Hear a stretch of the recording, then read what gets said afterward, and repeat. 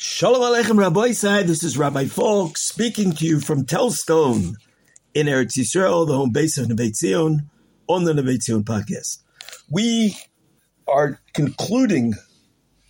beginning to conclude the Shemona Esrei with the last part of the Tefillah, which is Eloki, Ntzur, L'Shoini, Meiro. We ask HaKadosh Baruch Hu, please, to guard our tongues from saying bad. It's a fascinating tefillah. This is not part of the tefillah that the Anshe Knesset HaGedolah established, but rather in the Gemara in Brachos, on Daf Tezayin Amud Beis and Yud Zayin Amud Aleph, there are a collection of personal prayers that were said by the different Tanoim and Amoraim after they concluded the Shemona Esrei.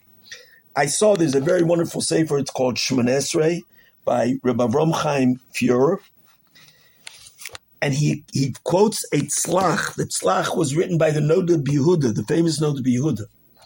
The tzlach says, we went through a whole Shemona Esrei. We davened. Anshe Knesset HaGedolah wrote for us such a beautiful, beautiful tefillah that seems to encompass everything that we need. Our personal needs, our needs for all of Klal Yisrael, and we daven and we said such a beautiful tefillah. Why did the Amoraim and the Tanoim that are brought down in Brachos, it says by each one, when they finished their Shemona Esrei, they said this special prayer. And we say the Elokei Ntzor, which is really based on the tefillah that was said by the Amoira, Mar Baravina. Why do you need extra prayer? We said everything in the Shemona Esrei. The tzlach says a beautiful, beautiful word. The tzlach says that really tefillah is avodah shebalev. Tefillah is supposed to be something that a person says spontaneously. It should be something that when you need something, that the feelings and those prayers and the requests burst through to a HaKadosh Baruch Hu from your heart. Why did we have a tefillah which is established and set, and it's the same thing every day? The reason why we needed that is because we lost the ability over the ages through our exiles and through Yeridas Adoros. We lost that ability to be able to express everything that we need.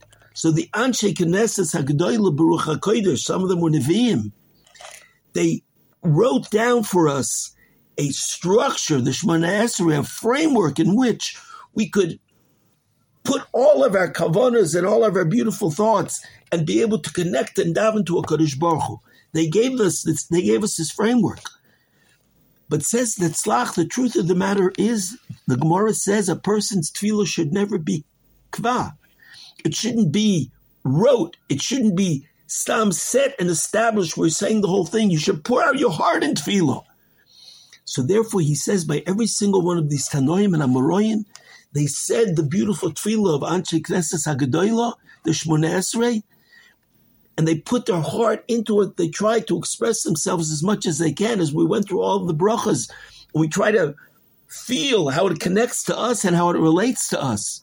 But after the Shemona Esrei, when they reach such a height, such a spiritual ecstasy, they felt that they had to, in their own words, offer a tefillah and a prayer, in order that their tefillah shouldn't be kva, that it should be a spontaneous tefillah. They shouldn't lose that wonderful opportunity to be able to be mispalel from their heart with their own words, their own lashon.